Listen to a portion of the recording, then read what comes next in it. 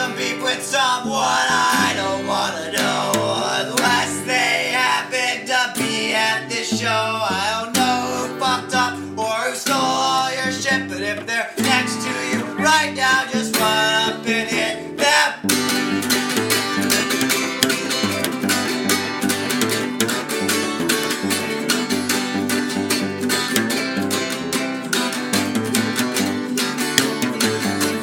Fuck that crazy bitch, man, I wish she had died. With my best friend prevented her from suicide. I don't know what's fucked up or what's wrong that I did. You're a grown-up adult getting mad at a kid. Someone fell down the hatch and bring it. Wow, if you got some beef with me, fight me right now. And we're recording with two different mics. Slapping. Double the pleasure, double the fun. Welcome, everyone, to the Garret Schuelke podcast. I am your host, Garret Schuelke, here at Elmblad Media Group Studios in Kalamazoo with Zachary Elmblad. Zach, Yo. how's it going? I'm splendidly. Well, dude, it's a new year. It's a new season. Yeah. It's 2022. Notice I put the separate there. 2020 Part 2, which, if you read the news, it kind of is like 2020 all over again. Well, I don't read the news, so why don't you tell me what makes it 2020 all over again? Omicron is just ravaging the world, particularly the U.S.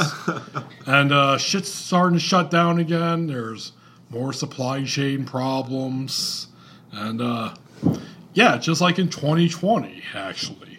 We had a little bit of improvement in 2021, but shit's kind of going back.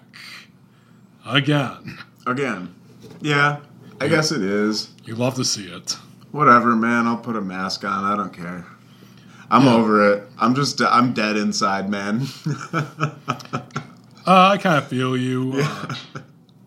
For the most part, but sometimes I do have moments where it's like, holy shit, am I really living through this? Right. Like, I still look back at 2020, and it is undoubtedly the most disturbing, sad, weird, yet also exciting year of my life, hands down. A lot of ups, a lot of downs, a lot of ins, a lot of outs. Seriously, dude.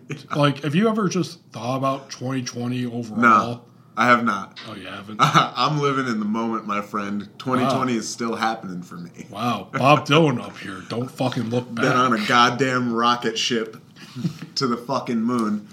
Yeah. Yeah, so that's why I'm thinking about calling this 2022, because can I get the pun? You can. Take the pun. Yeah, sure. Take the pun whenever you need it. My podcast, I do whatever the fuck I want with Touch it gently, caress it, make sure it stays around with you. Yeah. But hey, man. Be nice to the pun. Hey, man, it's another year. The plague's still going on. We're still being blackpilled continuously. The Jokerization continues, though I don't know how much more I can take. Like, I am just this close to just putting on that clown makeup that's just been sitting on my desk there. Just so tempting to just dip it in and just streak the white across my face. It's just clown myself up and then go post on 4chan. Yowza. Yeah, I mean, the despair is thick. The loathing is continuous. Fear and loathing. The madness endures, and the chaos reigns. That is life around us right now. Indeed, because also I've been paying attention to it. Mm-hmm. World War III might be starting. That's what you were telling me. Yeah, I've been here just playing music. I play a lot of guitar. I've been fixing houses. I just don't give a fuck about the whole world around me right now, man. I'm just trying to, I don't know. I'm survival mentality. You have your own problems. films, which we'll get to in a sec. But I'm also reflective on it because, I declared that World War III might be starting again with Russia invading Ukraine in any time, I guess. I'm kind of reminded.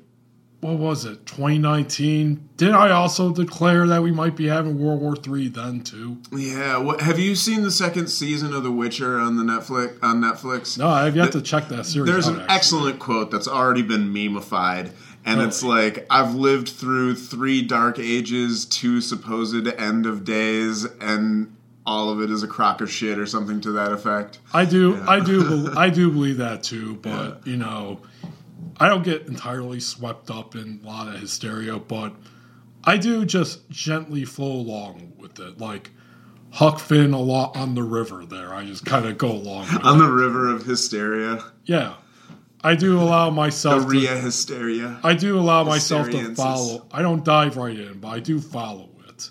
But anyway, I think I declared this on the first episode of a new season, I don't know, 2019 when Trump just assassinated that Iranian general and then bragged about it. I do remember that. Remember that? Seems like a younger time. Yeah, it's funny. It's funny the way things... A couple riots after an attempted insurrection. Yeah, later. it's fun. Yeah, it's funny how we're kind of go back to these topics inevitably on this podcast. Yeah, it's been buck wild, man.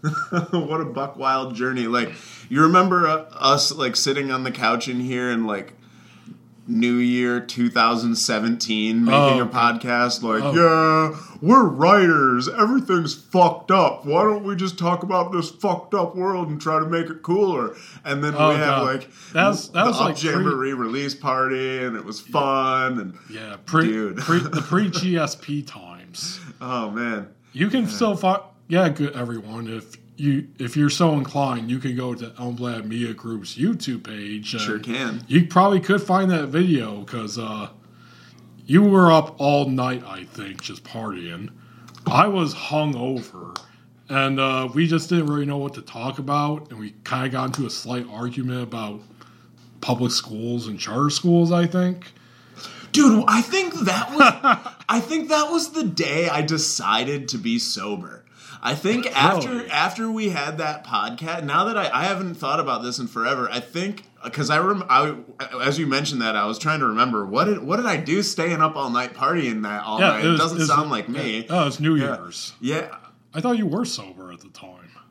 Maybe no. I feel like 2016 I was not sober. Oh, okay. So New Year's, yeah, okay. Maybe that was when I photographed some bands up at Creston Brewery.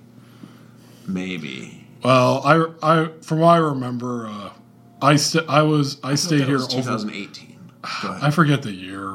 It's somewhere in the mid 2010s. Time is an illusion, man. Have you ever seen Interstellar, bro?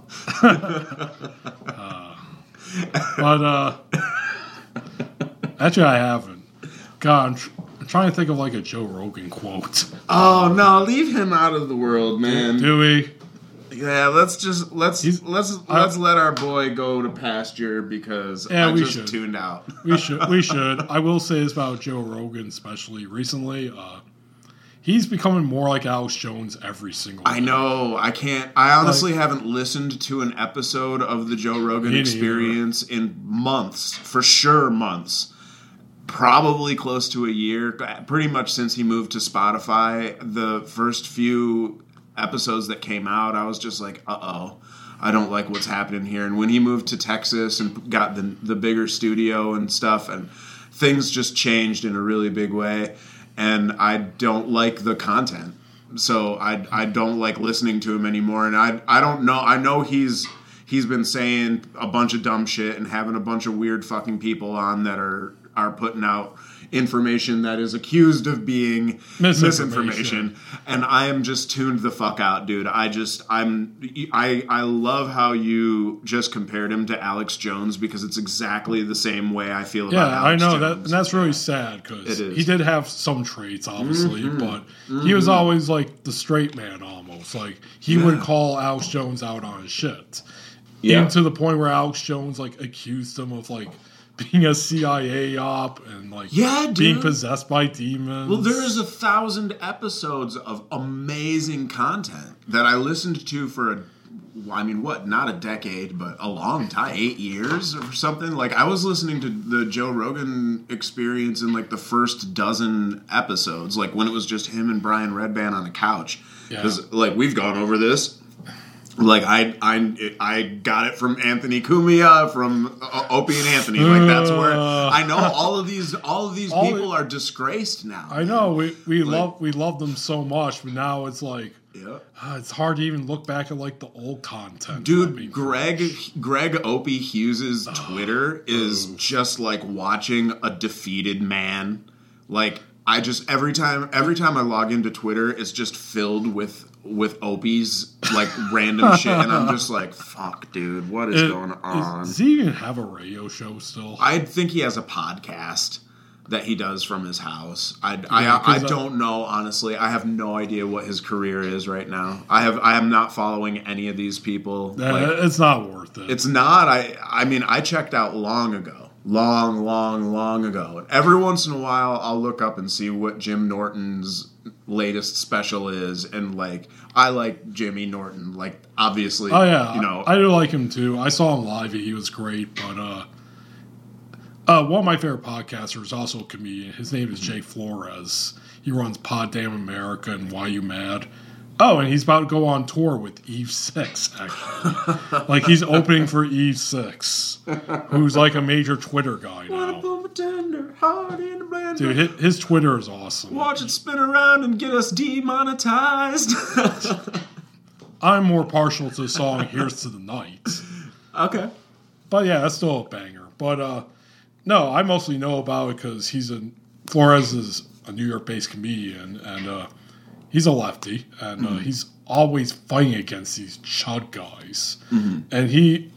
A lot of them. Like, will you define the term chud for me? Well, okay. I've assumed what this term means from like context. First of all, chud comes from a movie where I think it was like something humanoid underground dweller. Okay. I can't remember what the C part means. And it's basically cybernetic. Maybe, but it's basically a movie about these mutants that live underground in the sewers, and they pop up and fuck shit up. Okay. So now you just call chud to like every one of these freaky right wingers, just these fucking nut jobs. Okay. And who are also a lot of them just physically fucking ugly. I mean, I'm no James Dean, but they make me feel like $1 million. Like, these are the guys right now that are like burning their Carhartt gear right now in front of cameras. That's a chud. Gotcha.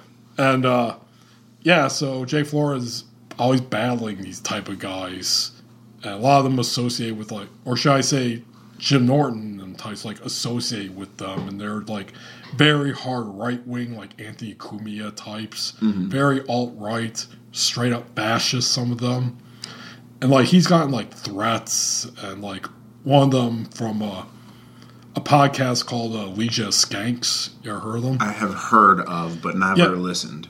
Yeah, one of their guys, Louis Gomez, actually spit on him and like pushed him away. And he has like made numerous threats against him. Louis Gomez, God, he's an internet tough guy who's always like threatening people. Like, well, I can't wait to see you out on the street tonight. And even like his pinned tweet says something about how like his mom was an alcoholic prostitute and his dad was a criminal. You should all be lucky. You should consider yourself lucky I'm not a serial killer. It's like, who the fuck writes that for their pinned tweets? Right.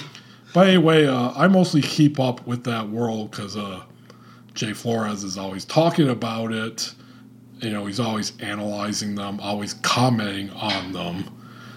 And it's like, well, I'm not really missing out much by like not seeing them anymore because, I just don't want to support that shit. I have to say, in my old age, I'm getting more,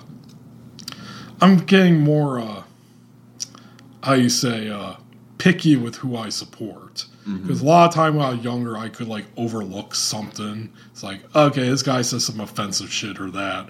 But, you know, I can overlook it because he's got this other funny stuff. Now it's like, oh, Jesus, I can't support this guy. No. Like, recently, the next big show in Grand Rapids at 20 Mile Road Live, which, by the way, rest in peace to the Bob. That place finally shut down. I saw that. Yep, the Bob's shut down, but 20 Mile Road Live isn't. It's owned by Gun Lake Casino now. I believe I heard that as well. Yep. Yeah.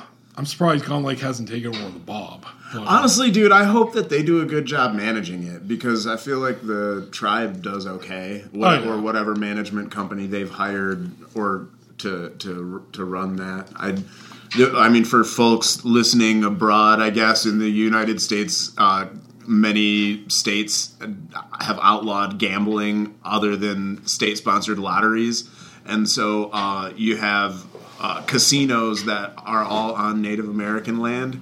And they're owned and operated by tribes of Native Americans, which is interesting in a number of ways. That is one of the rumors that they might take over the Bob and make it like a mini casino of some kind. Perfect. They should. Which, I think it would be pretty cool. They should. They do a good job with their entertainment, man. Like, it's a good venue. They're doing a good job. Yeah, but anyway, so, the next show that's coming on there is a big comedy show. Is going to be Ari Shaffir, Robert Kelly, and Big J. Okerson. Now, remember what I just said like a few seconds ago? I'm a little more picky now. Yeah, I will not be going to that show because all those guys associate with the Legis gangs, right-wing type people. Whereas in the past, I've seen Robert Kelly twice, by the way. They're both great shows.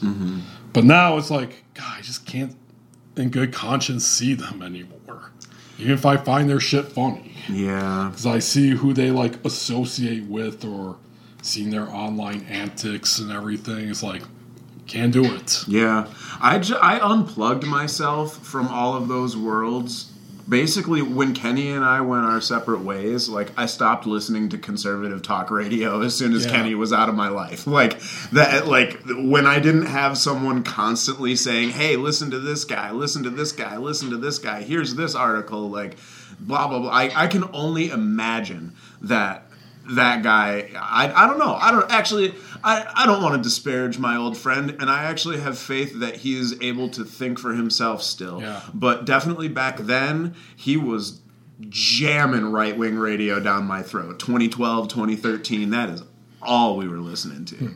And I didn't even know it was conservative talk radio at the time. Like, I was like, Alex Jones, I like this guy. He talks about fucking weird shit.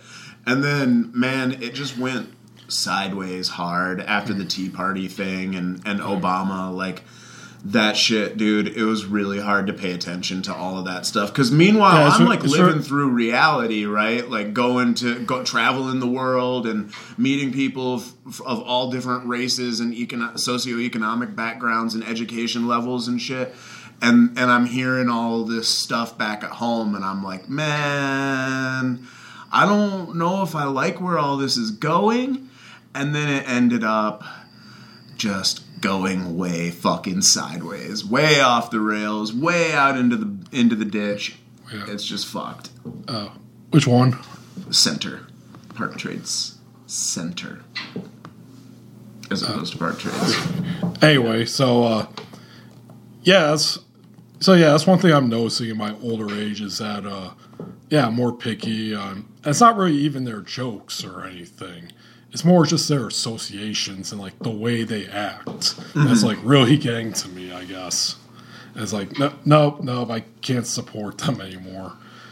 Fair. And, like, I have holdouts. Like, I still deeply admire Doug Stanhope, even though he has some associations with that. Like, he played Skankfest recently. Right. But then again, with Doug Stanhope, he's one guy that, as I kind of, like, checked out his career and everything, unfortunately, he's one of those guys where, like, he has to, like, kind of learn it himself. Like he may think something's cool at first, or like some group's cool, whatever, or even just an individual. But then he has to learn what it's really like to be like, oh shit, then distance himself from it. Right. Like that's kind of how he stopped considering himself a libertarian, actually. Because he like, I saw that slight eye there. Yeah. No, but he I think he like realized like some of the nut jobs that into it. He's like, like, oh shit, okay, I'm done advocating this. Yep. I know someone named Swim.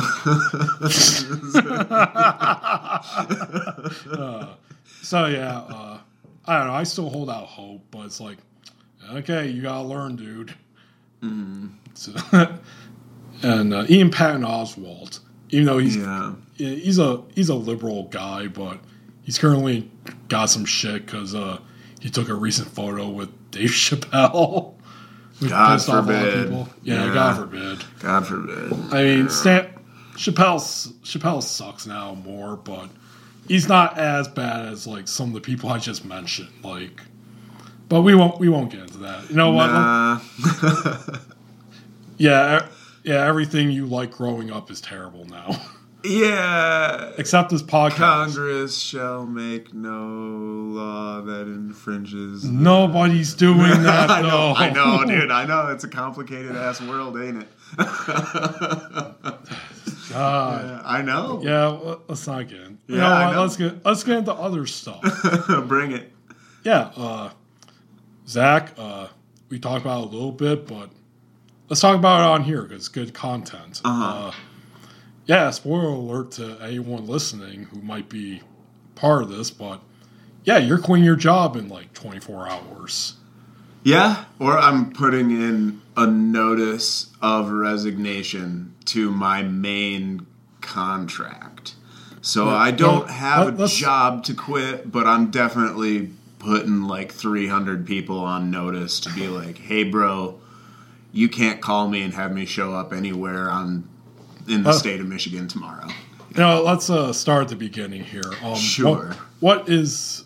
I don't know. Do you want to talk about this, or even? I can talk about it in a roundabout way, but we can't name any names or companies or dates. Well, yeah, kind of like what I do. How I mentioned my place called The Warehouse. Yeah, exactly. It's one of those like if you really want to know where I work, you could probably figure it out by my hints. You know, you don't have to be Batman to figure it out. Definitely not. So let's just start at the very beginning. Sure. What is the very beginning? What do you consider the very beginning? Okay, we talked. Start at? Oh, God, you're putting me on the spot on my own podcast. All right, it's your current job. You are a contract photographer. I am a contract photographer. Yes, and you basically have one employer this entire time, like a main employer. Yeah, from my understanding. Yeah, like 75 to 80% of my income has been a single contract for about 3 years straight. I've been in the contract for 4.5 years. It's pretty goddamn prohibitive. The non-competes are strong. There's some pretty bewildering clauses in there that were clearly never reviewed by an attorney.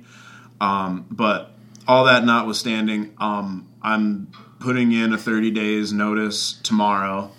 Not tomorrow.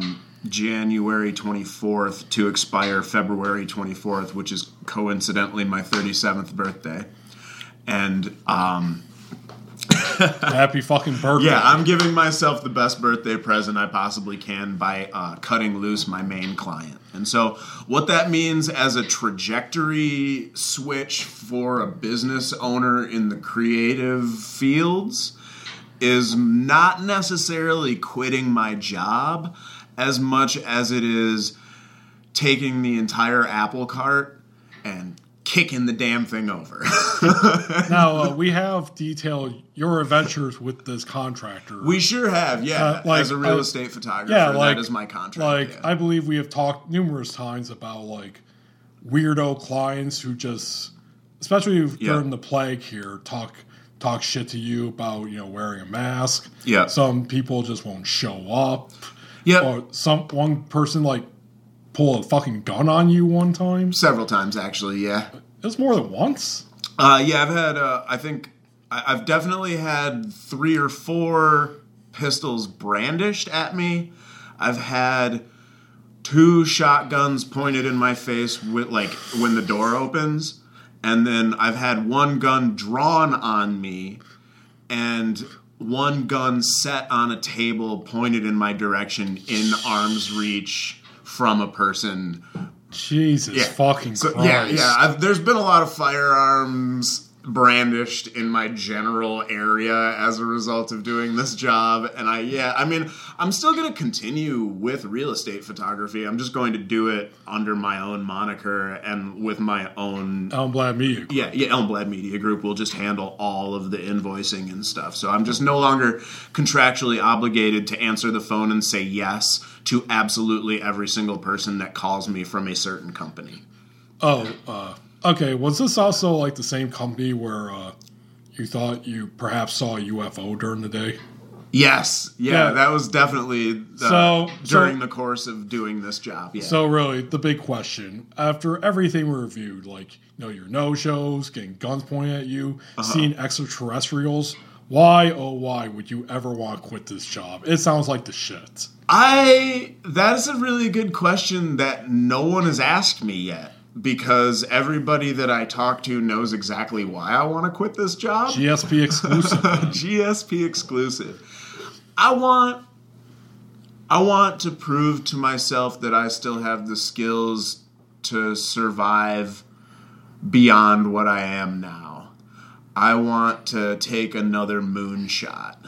So, like, when I believe we talked about this on the podcast, me and Casey's concept of 1118, like when I wanted to make it, so January 1st, 2018, I did not have a job that I clocked into.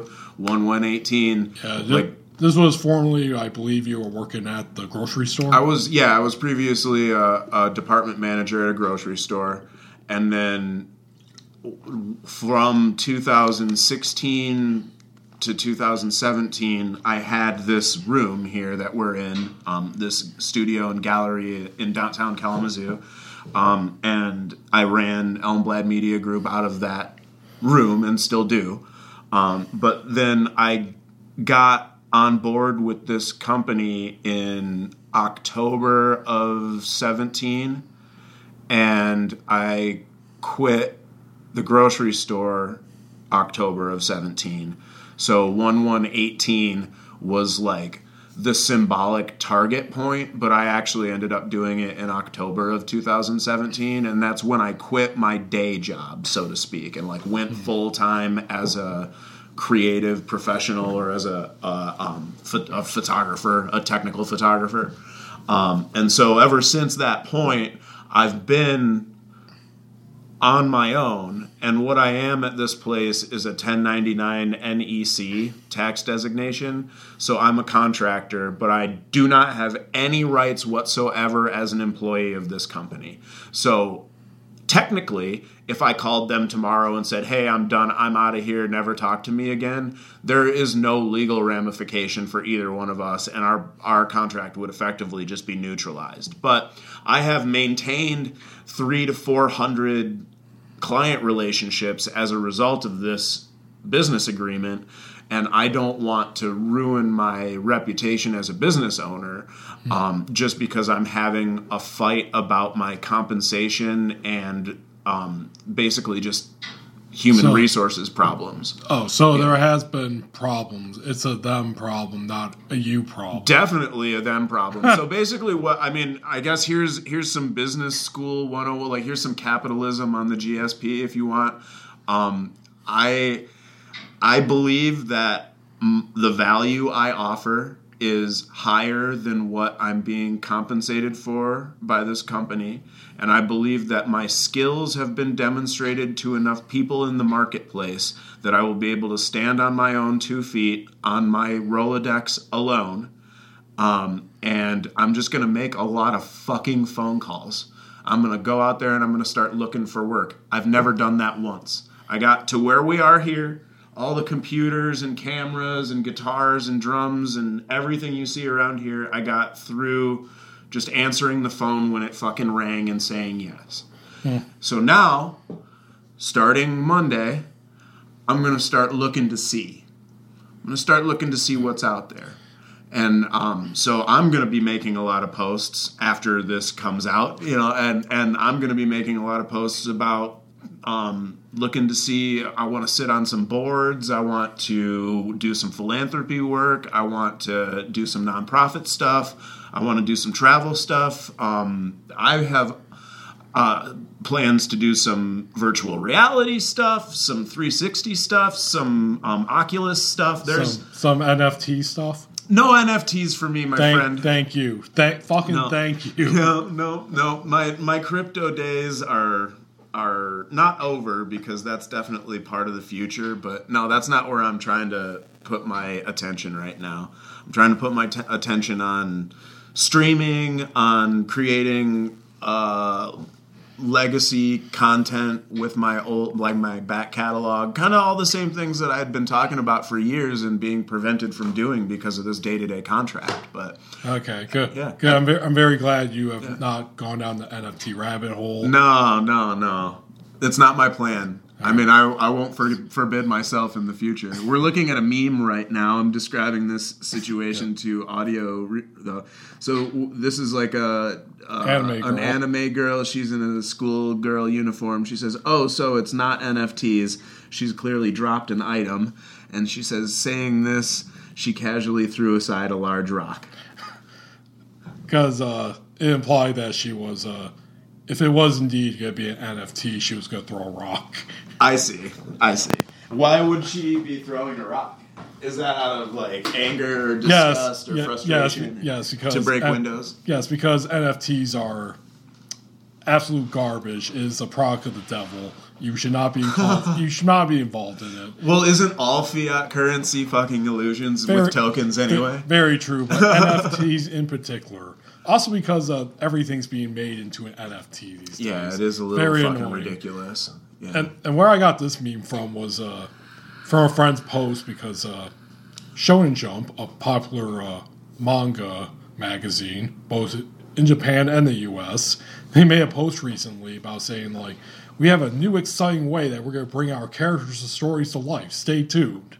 Then the next tweet is not an NFT. They had to reassure people that it's not a fucking NFT they're making. Wow. That sucks. I know. So yeah, I'm glad you're not going down the NFT hole. No, I'm not going down the NFT hole. I like real art. If I do see that happen, I assure you, I will be there to save to buy my NFT. No, fuck you. First of all, I give you enough money for services. Right. Second of all, no, I will do everything I can to save you. Save me from the rabbit hole. No, what I am trying to do effectively is leverage my demand curve to my supply curve to find an equilibrium. So as company, one thing you mentioned is that you don't believe you're being compensated enough. True. But have they offered you anything else, like no health care, no I have zero benefits. No benefits? No, they don't even compensate me for mileage, and I drive over 20,000 miles annually for them alone. Okay, that definitely makes more sense of leaving, because you literally got nothing keeping you there. Dude, so my overhead costs of operating Elmblad Media Group are roughly 60% of my income, roughly. Sometimes 50%, sometimes 60, sometimes 65. So that's a pretty fucking tight margin. So the thing is, if I cut my income in half and cut my expenses in half, or into 2/3, I'm going to come out making more. Like right now, after costs to do all of my work, I'm making about as much as a delivery driver. Roughly, I've been looking at job ads to compare. to compare. Okay, well, that's good. To compare my situation because I'm crunching numbers. I'm, quarter 4 of 2021 ended recently, and quarterly taxes were due, so my accounting is caught up now. And I don't like what I see, and I've been spending a lot of time working, and I feel like the amount of time that I've spent working is not reflected in the amount of money that I'm seeing on my tax return. Now, have you ever brought up these concerns to these people? Like, hey, you should pay about me every more, 3 months. Or, hey, how about some health care or some vacation all of it, days? yeah. Give me a car, refund my mileage, give me a gas card. I've said all of this stuff, and they just don't do it. They just don't want to do it, man. What they're trying to do is... So I'm currently being paid 50% of market rate.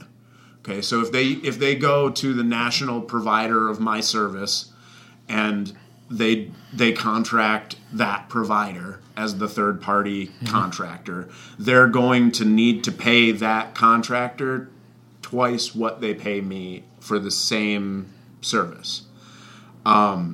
So I'm just going to price match the national competitor and stand on my own. So when people text me or call me and say, hey, I need you to come shoot a real estate property for me, I'm just going to say, okay, well, I'm no longer contracted with X brokerage, but I'd be more than happy to shoot for you. You're going to have to provide me access to the property, give me a few details, give me the address, and we'll work you into the schedule. Just so you know, my billing is this or whatever. Here are my rates. This is what I'll do it for. I'll drive out to this city for this amount of money. I'll shoot this type of house for this amount of money. And when I do that now, I'll just be making a deal with an individual contractor themselves. So the individual agents are not necessarily bound to the rules of using the staff photographer of the brokerage, right? Mm-hmm. So if they go out and hire some shitty kid to replace me, all of the agents are going to be very upset that they don't have high-quality photos. Do you think they would do that? They're going to call me. Yeah, all of them will. Inevitably, they will. Inevitably, they will do that. That is my bet. That is my gamble. That's my wager against myself. Is I'm going to try to do half as much work and get twice as much money for it, effectively making the same amount of money I made last year and working 50% of the hours. That's what I'm trying to do. All right, so on Monday. Okay. All right, so like I said, it's a moonshot. Okay, so obviously you're going out there as your group, Elmblad Media Group. Yes. How do you think they will react to, just basically another competing group? They won't. It's not a competition. That's the thing.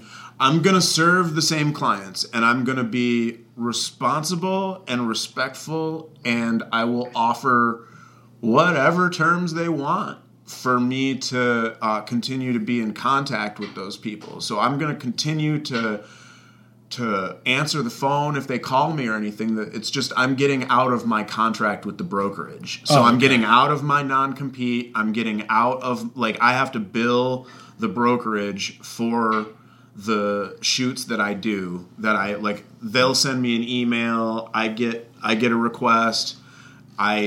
This all happens in an email that's not my business email, not my private email. It's a completely different email account, right? So I log into that email account, check my inbox. I get requests. I call on the requests. I fulfill the requests. I turn them in. I bill the company sends me a check. So now instead of all of those intermediary steps, it's going to be agent calls me. I say yes or no. We put it on the schedule. They hand me money. I go shoot the photos, and then I turn them in. Instead of I go shoot the photos and 3 to 4 weeks later I get a check for it. It's going to be I'm going to show up and my camera's not coming out of the bag until I have the amount of money that I'm asking you for. And so I'm going to operate like a wedding photographer instead of a staff photographer. Or if they put a shotgun in your face. Well, I have become adept at talking myself out of that situation. Good, because really don't want you to get your head blown off. I don't want my head blown off either, Garrett. I mean, how else am I supposed to put out my next book if you're not I know. Like, it's in your best interest to keep me alive. Indeed it is. And you, entertained public, it is also in your best interest to keep me alive. ZachElmblad.com. Buy my goddamn book. Yep. And hey, man, these are... And Garrett's books. Yeah. And, let's be honest. Being the most consistent guest, your episodes also get the most consistent views. Yeah, view me. Yeah, so I feel viewed. And honestly, shit will go downhill with this podcast if you are gone. Yeah, I don't want my head blown off. I mean, not in the cards for me. Yep. So, is there all there is to say on that topic there? Basically, I mean, unless you have any other questions about the guts of my business, I'd be happy to offer. Like, I'm really interested in all this stuff right now, man. It's all I've been able to think about because I'm living through it. So, I've been having a lot of conversations with people that I trust about, a lot of the business concepts that you and I have been talking about for years, man. Like, am I motivated by greed? Am I motivated by the desire to do better for myself? Or am I motivated to uplift the other people in my community? Because the more work I get and the better wages I get paid, the more work I can give my editor and the more money I can give him or her or whoever it is. Right now it's a him. But whoever my staff is, my CPA that I'm eventually going to get, when I file for different letters of incorporation, like all of these decisions that I'm making, I want to make them with like the right mindset. And to me, the right mindset is not I need to make as much money as humanly possible.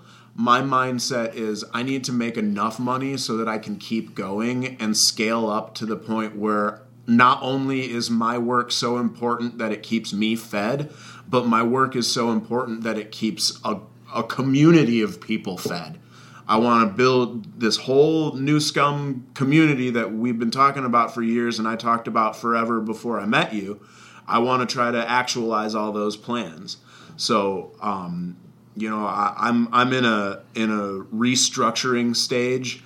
I have been in innumerable Zoom conferences and board meetings and production meetings and Discords and Stack Messengers, WhatsApp groups, all of this shit. Dark web.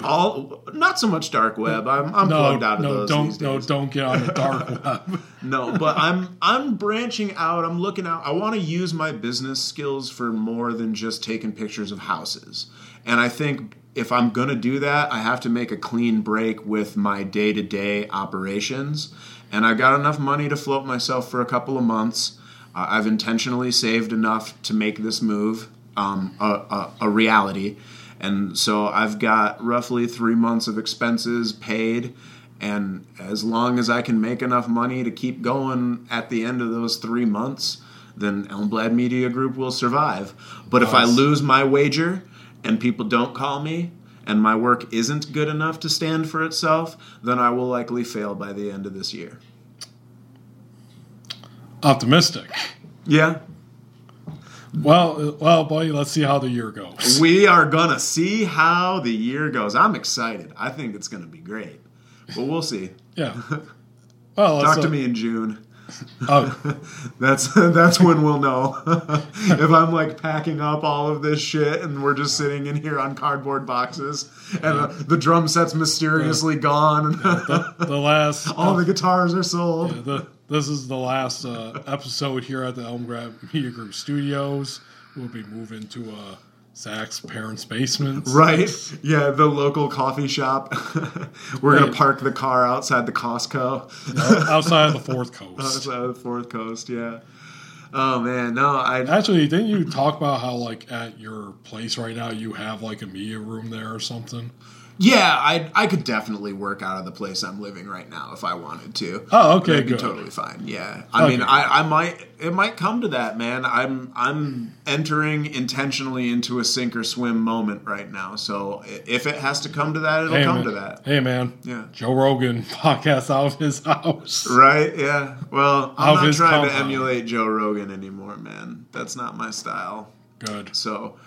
I'm trying to stand on my own 2 feet, man. I'm trying to figure out what Zach Elmblad and his business does now in 2022, after everything that I've learned and everything that I've done.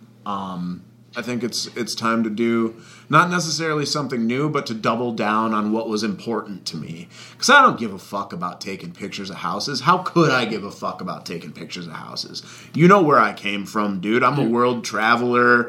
You say that while you have a literal house on your desktop right there. That is an amazing stone church taken on my last... That photograph was taken on my last trip before COVID when I went out into the mountains when I was in Colorado. Phony. Big fat phony. Big fat phony, pre-COVID. You're a big fat phony. I'm a big fat phony. No, man. New shit. New horizons. Very nice. Publish books. Publish fucking blogs. Publish videos. Streaming. VR. I'm doing all sorts of fucking shit. As long as it's not NFTs, we're good. NFTs coming soon. He just gave me an idea. Garrett's my idea man. I'm going to make an NFT of an NFT. Yeah, as long as you're stealing NFTs. That's cool. Recursive NFTing. God, there's a meme, NFT bag. There's a meme where it shows like a guy talking to who steals NFTs, who's talking to the guy who stole the Mona Lisa, like back in the 1910s or whatever. Yeah. And he said, like, you and I have a lot more in common than we realize. Now, okay, we talk about your job. Let's talk about my job. Let's. Because guess what? This month on the 23rd, 9 years. 9 years since I started at the fucking warehouse. Longest job I've ever had. Yeah, I was 9 years, man. Nearly a decade in this shithole. Nearly a decade. Yeah, and I talked to you a little bit about it before we started this. Yeah. About how it's the slow down time, and due to distribution issues and people taking absences, which is their nice way of saying, hey, nobody wants to work here due to COVID. And due to like our low pay and lack of protection, all that great shit. So they're currently begging us to go work in other warehouses on our days off. Go to Lansing, which, for people not familiar, Lansing is the state capital of Michigan. Mm-hmm. It's also a shithole. And it's kind of like... God, is Lansing a dump? And it's also... Holy fuck. And sad to say, Kalamazoo and Lansing are like a neck-to-neck race this past decade to see who can hit bottom first. Man, I am reluctant. I'm reluctantly admitting that you're right. Kalamazoo is a fucking shithole. It's gone pretty bad. I keep driving into town when I leave town, and I'm like, dude, this place fucking sucks. I gotta get the fuck out of here, dude. Oh my God, this place blows. It is so sad here, dude. Yeah, so anyway, Lansing sucks, but you're right. Kalamazoo's a suck of hope right now. Just so you can feel your hope abandoning Alabama, Kalamazoo. Like, has something recently happened that I'm not aware of? What do you mean? Like, something really bad? I mean, like, the last bad thing I heard about here was that guy who shot up the bus. Right. I believe that's the last I recall of anything major happening, but it's just fucking miserable here, man. You can feel it in your bones when you drive up, didn't you? Don't you? Somewhat. Like, you drive down the main drag here downtown, dude, and it's like, oh, construction. Yeah, that's happy. I will say this, too. Originally, we were going to meet tomorrow. Mm-hmm. And I decided at first that I was like, you know what? I haven't been out on town in Kalamazoo in a while. Maybe I should stay tonight, go out. Right. And I was going to do that.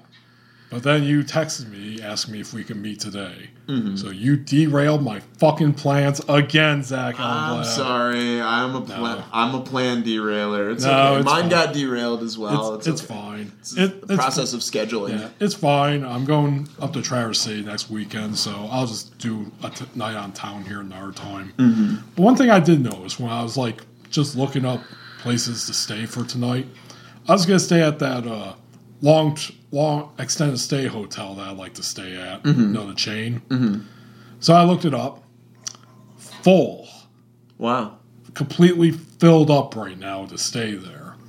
I was like, I've been staying at this place on and off for like a decade now whenever I visited. And I even stayed there for like nearly a month before when I was between houses when I lived here in Kalamazoo. First time I have ever seen it just straight up say filled up. Yeah. And there's another extended stay hotel around here in Portage, slightly nicer. It's owned by the same people, ICH or whatever, who own Holiday Inn and all that. IHG, yeah. That's completely filled up too. So I'm like, God damn, things must be really bad right now if those places are just filled up right now. I don't know. There's a lot. I guess I'm coloring my interpretation of the situation based on my own fucking hopelessness right now. But that being said, there's a lot of ongoing construction projects. There's a lot of an influx of cash because of Pfizer and the development of the vaccine. And so, like there's a bunch of fucking money coming here, but there's a lot of fucking sadness too that comes along with it because like for years we were like the lowest cost of living city and like relatively high in median income. So like you could get by pretty good in the zoo. Like but everything is just inflating so fucking fast that like anybody here who grew up here and like made their life here in Kalamazoo is completely fucked right now because all this out-of-state money is coming in. All of these big giant companies are coming in to just eat up the fucking real estate alive.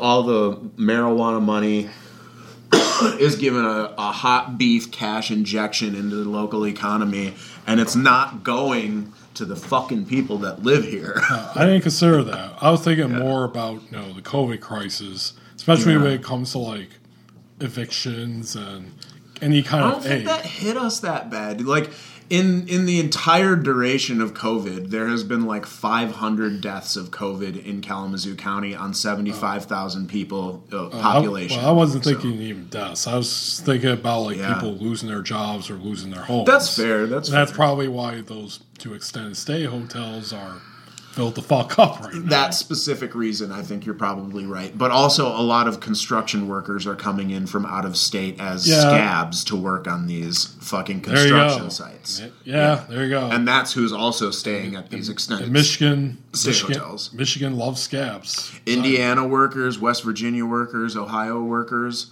North Carolina workers, all coming up here. The best scabs the Kentucky Midwest can offer. Yeah. I mean, well, that's the rest of the Rust Belt. It's all leaking up here, man. And I mean, if the economic opportunity is just going to continue going north, you're fucking next. All those furniture factories are going to be I already completely overrun with scabs. Oh yeah, there's scabs at my job all the time. Yeah. All of the what is it? The not recruiters, the temporary third-party seasonal hiring things. God, yeah. Bane of our fucking existence. I'm sure it is, dude. Especially around the holidays. Like, right now, it's the slow-down time, so don't have to worry as much. But I assure you, once March hits, spring hits, then, Easter and St. Patty's Day, spring, all that great shit. Boom, we're going to get hit with more flow of stuff. And then that means more scabs. Yep. Or temps, as they're called. Sure, temps. Yeah. Non-full-times, NECs, non-employed contractors. Yeah, dude. I mean, that's the way it is. That's the gig economy, is they're not coming up here to make careers and settle into Michigan as residents. They're trying to plunder a gig and split the fuck out back to their family.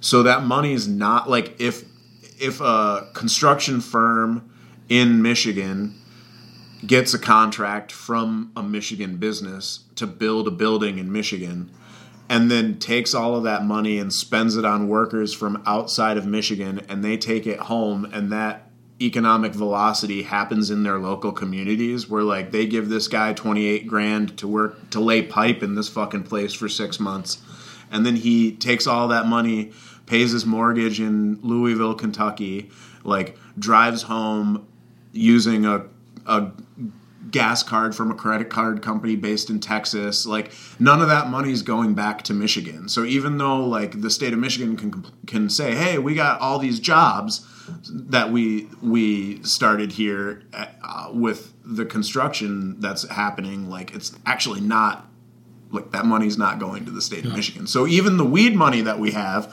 all of this cash influx from other states that are coming here to buy like fireworks, you know. Wait, so you're telling me this weed money is not going to fix our roads? I don't think it's going to fix our roads. But I was assured that would happen.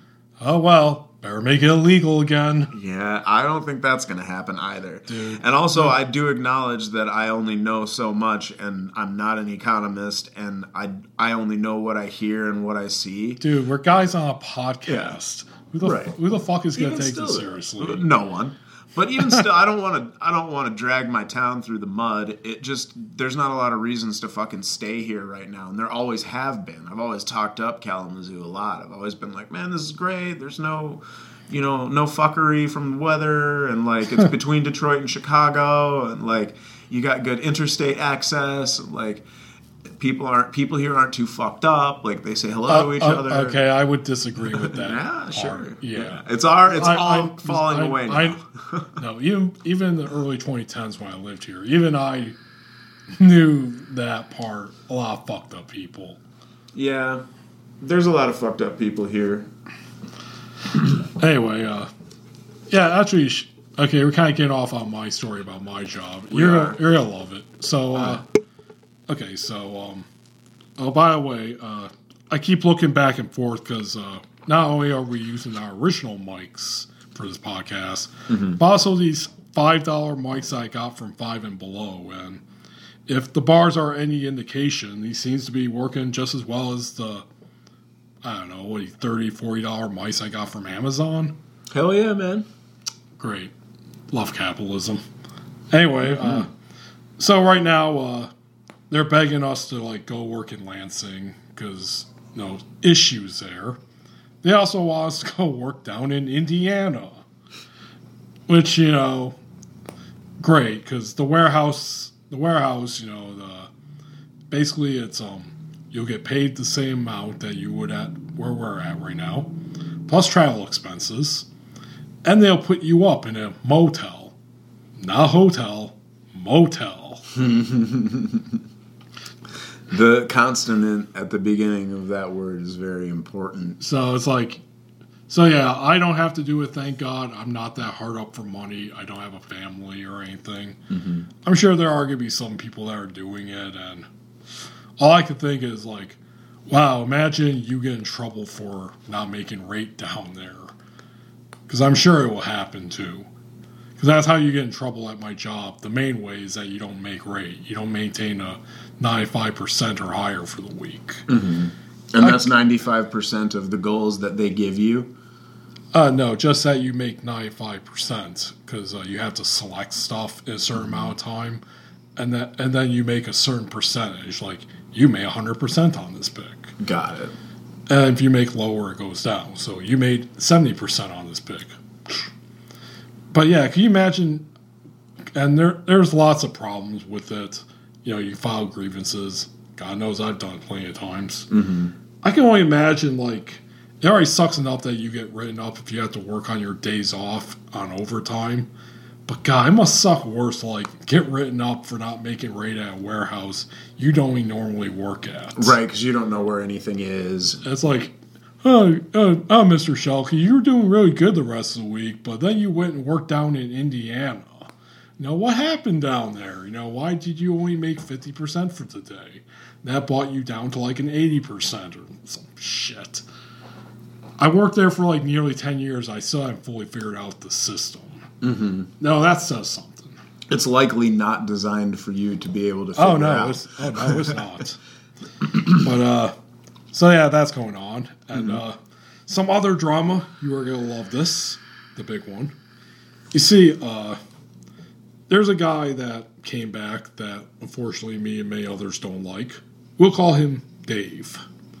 Dave is a white trash, shit-talking piece of human garbage. Is Dave a chud? Yeah, he actually is. Dave's a chud. Yeah, and so he came back, Fucking and Dave. we were all, and I was aghast, because, like, this guy's been gone for years. He transferred to Lansing. I was like, okay, great. I know never have to see him again.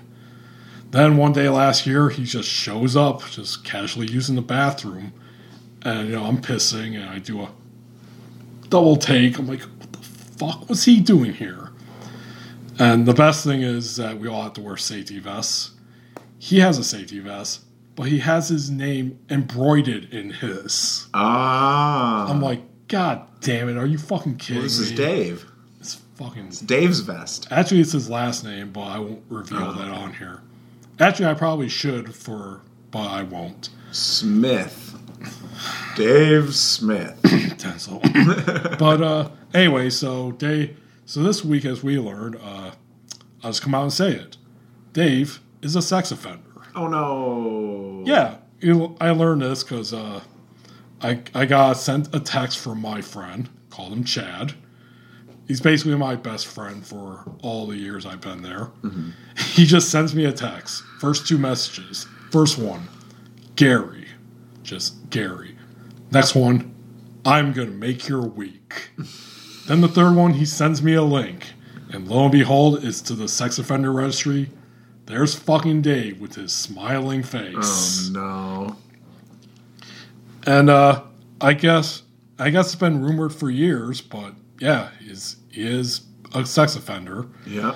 And they found this out because this past week, see, we got 2 shifts at my job. I'm on first shift, and there's second shift.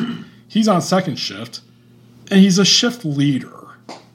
He got brought back so he could be a leader on this shift. Mm-hmm. And apparently he is working there, and one of the other workers who selects came up to get a pic. She scanned it, and apparently he looked at her and says, every time I see you in those pants, I just want to rip them off. Oh, no. You're not supposed to say that to your coworkers. I know. It's not what you're supposed to do. Really? You're not supposed to? No. You're not supposed to say that to people, actually. Just like a general... Yeah, but apparently he then realized what he said and had like an oh shit moment. Then he said, because they look like stickers. You know, your pants look like stickers. I want to rip those stickers off. No, you didn't save yourself, bud. So she went up and reported him, and he apparently had to leave early.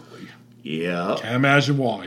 Who knows? He did nothing wrong. So anyway, my friend Chad got this text from another friend who works at shift, who then, I guess, looked him up on the sex offender registry and like, dude, this guy's a fucking chomo. No. Because we did look at his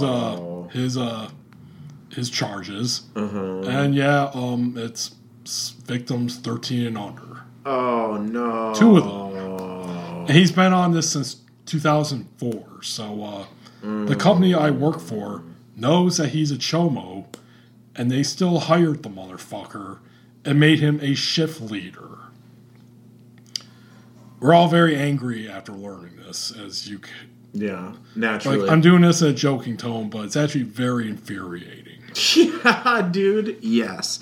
I mean, the progressive-minded folks among us would be reminded to add and be remiss not to include that pathways for felons to maintain employment are necessary and vital parts of the reformation of prisoners.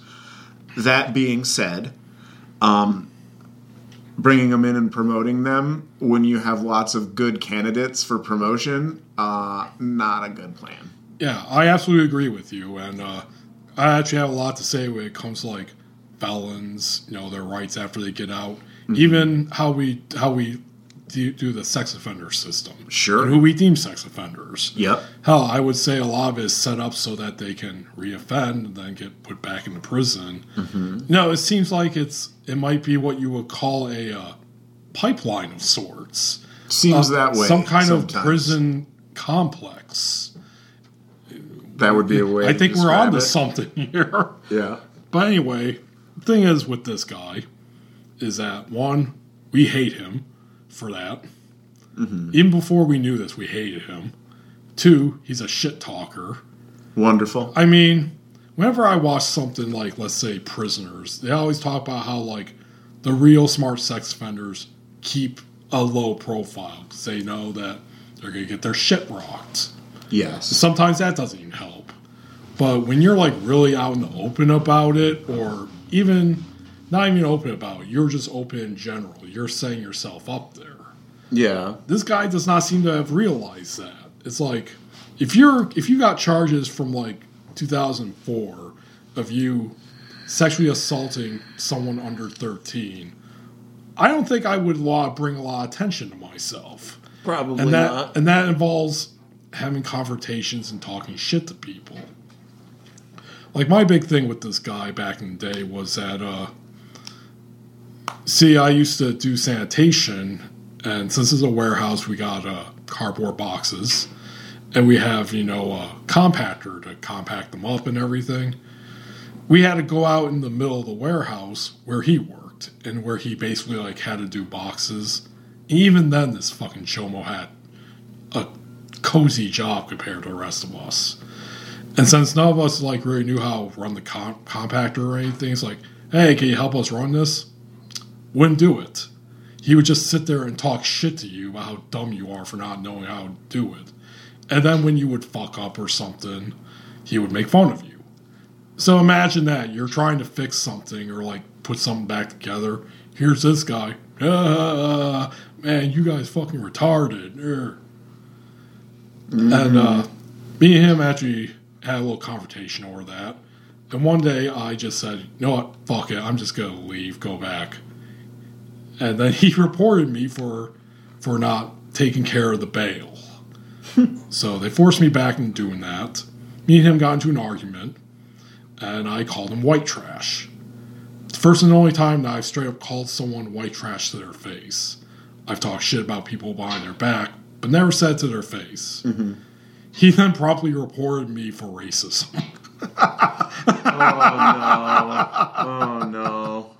And if anyone's not aware, I, Garret Schuelke, am a Caucasian man. Yeah. So I had a little thing there. I'm like, dude, he's fucking white too. I can't be racist against fellow white people.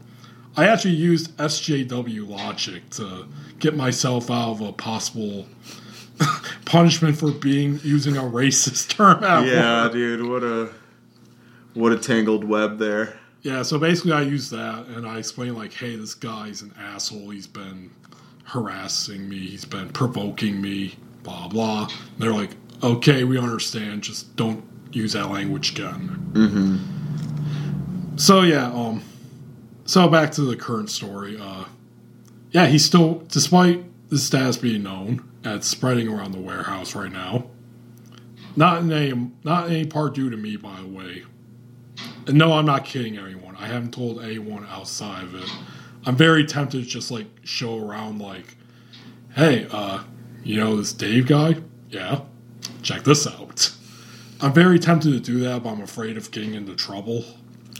As someone who has done exactly what you just said... You have? Yeah, don't do that. Okay, well, let me finish my story first. Sure. So anyway, despite him harassing this person, he's back working. I can't believe he hasn't gotten fired. And me and the boys who are involved in this chat are very pissed.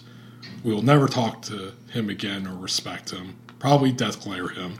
Mm-hmm. And he hasn't talked to me since he's come back. I don't even know if he remembers me or not. Plus, I wear a mask at work. I'm one of the few people who still do it despite being vaccinated. Mm-hmm. So maybe he doesn't even recognize me because of that.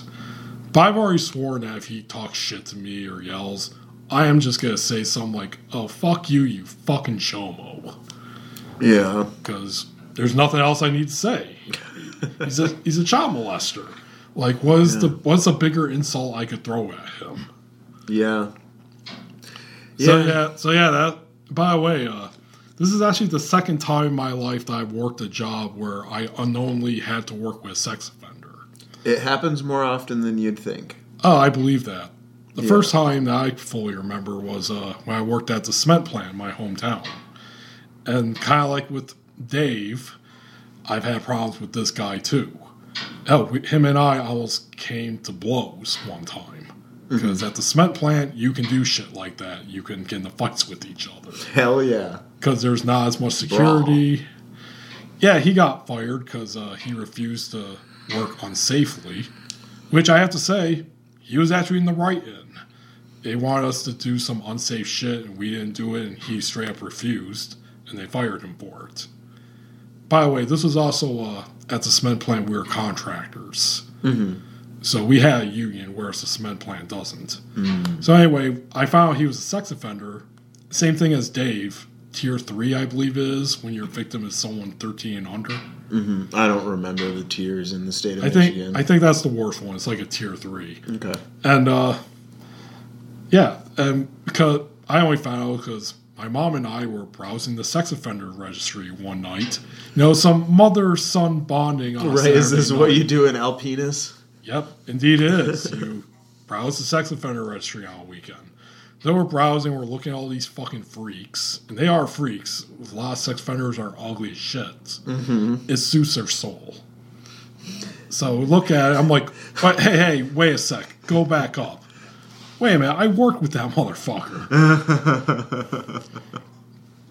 So yeah. I've done that. I know exactly how that feels to find your coworker that's the shift leader on your shift as a chomo. So yeah, we got a little bit more time. All right. Okay, I want to hear the story quickly. No, yeah. I mean, basically it's the exact same story as yours. I'm like, I fucking don't like this guy. And one day I was just like, I'm going to look up all of my fucking coworkers on the sex offender list. What job was this?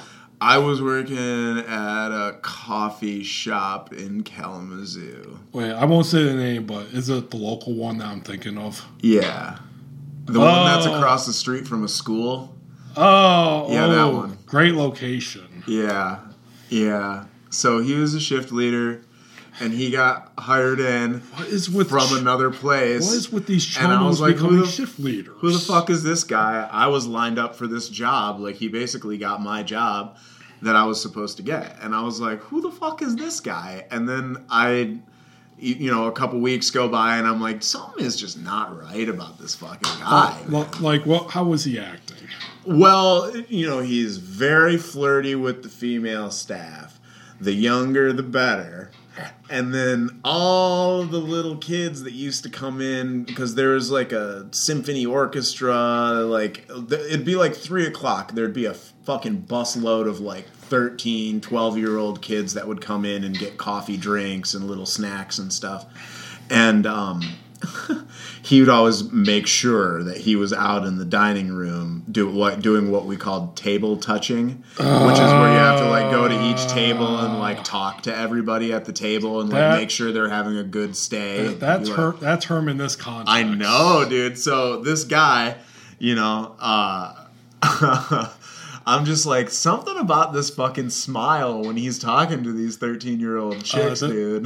This guy, see, Dave is middle-aged. How about this guy? Was he middle-aged? I believe, like, at the time I was in my mid-20s, he was probably 4 or 5 years older than me. Oh, okay. I was like 32, 33. For some reason, I was remembering the character Herbert from Family Guy. Sure, no, not like that. Paper boy, bring me some good news. No, man. For people who don't know, Herbert is this fucking elderly pedophile who's always hitting on Chris Griffin. Yeah, it was very, very unnerving, some of the things that you would hear come out of that guy's mouth. And he'd always be offering to give the chicks rides home from work and like, oh, are you sure you want to walk? It's dangerous. It's like everybody that fucking Jesus works here Christ. walks to work, dude. We all live 2 blocks away from here. No one needs a fucking ride. So he's It's July. he's doing this both to employees and customers.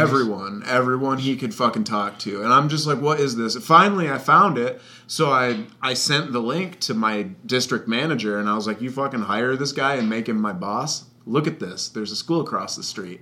And yeah, he was a fucking chomo. And what happened?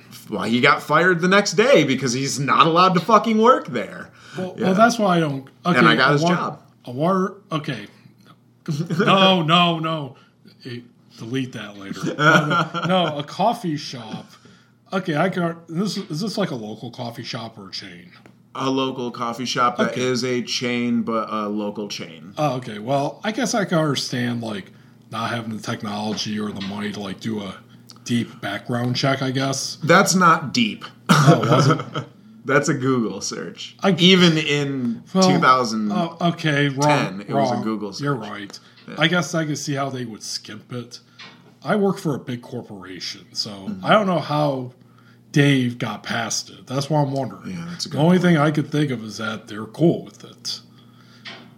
And God, just like your example in Dave, these fucking creeps, they can't help themselves. No, dude, like, they seriously. really can't. No, I mean, and you can watch it in action, especially once you know. Like, you're like, every fucking thing this guy says is some type of postulate or some type of suggestive comment to try to get one of these women to come home with him. Everything that comes out of his mouth, everything he does, says, thinks is all about that. Yeah. And this ain't aimed at people his age. There was plenty of fucking beautiful women that we worked with. I dated some of them. Like, they were wonderful women. Look at your humble brag. I'm just saying, dude, this guy's behavior was out of this fucking world.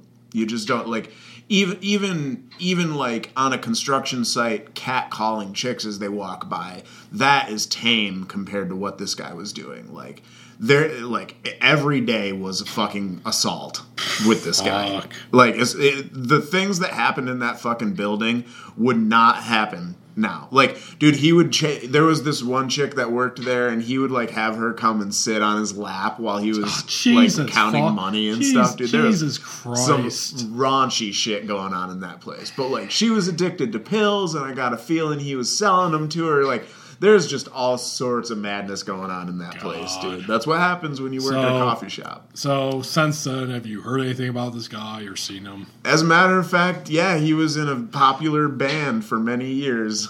A country music band. Oh, okay. It's no one that I would know through, like, the country music scene. No, sir.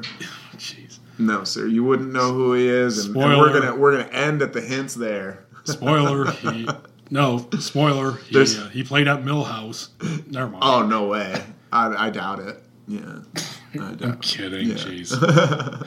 Fuck Millhouse. Anyway. Kalamazoo. So, yeah. Consider this ongoing series, because next time we come on, I don't know, maybe we'll have something new with Dave.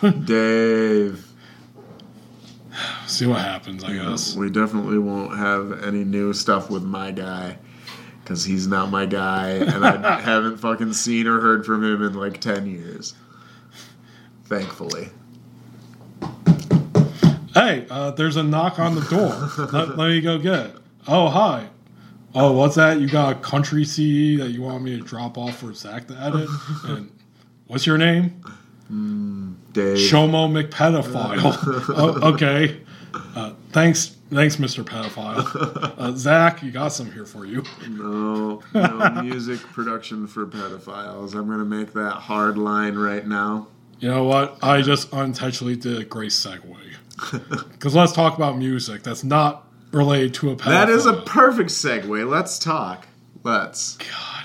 You know what? This is a free podcast, folks. You get what you fucking pay for. You sure do. But segues. But yeah, okay, it's 4:26. You gotta leave at 5. 4:20. No, it's 4:26. It's very close. I'm living in the past.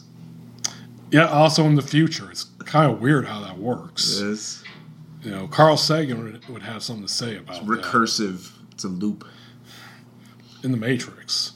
Mm-hmm. You see Matrix Resurrections? Have. I thought it sucked. I liked it a lot. And this is. I thought we were going to talk about music. And we are. Talk about it another time. But folks, we got something about music, and we've hinted about it last episode. Mm-hmm. The return of the Christmas episode with Tom Lammer. Check that out if you haven't. Mm-hmm. But I, Garret Schuelke, would like to make an announcement. Let me hit this smart water. As always, these episodes are brought to you by Smart Water and also by Drake's Party Store. Center? Drake's Party Store, which I can't believe I did a brain fart on remembering. Drake's Party Store, where I did see when I went there today that you could buy a beanie that says Kalamazoo on it. I almost bought it. Nice. But, alas, I have my beanies with Chicago on them, so I gotta represent it. Right. Even though I'm not from there, but I visit there so much that I want to move there someday. Let me hit this. Hell yeah, hit it, brah. Fine purveyors of electrolyte water. Mineralized Walter. That's the sound of Garret gargling. God. That's alliteration. Gargle, Garret, gargle. Gargle. No, that's for later on with the... Gargle, Garret, gargoyle. No, I don't... I usually don't gargle water. I gargle... Whoa! No. Taking a turn here. That's the sound that you're going to hear in the music that Garrett's going to talk about. Indeed it is. Soothes the throat. Okay. Secret Mongolian technique. Mongolian throat singing. God, that was a thing in the early 90s, I heard. Yeah. I've seen so many memes about it.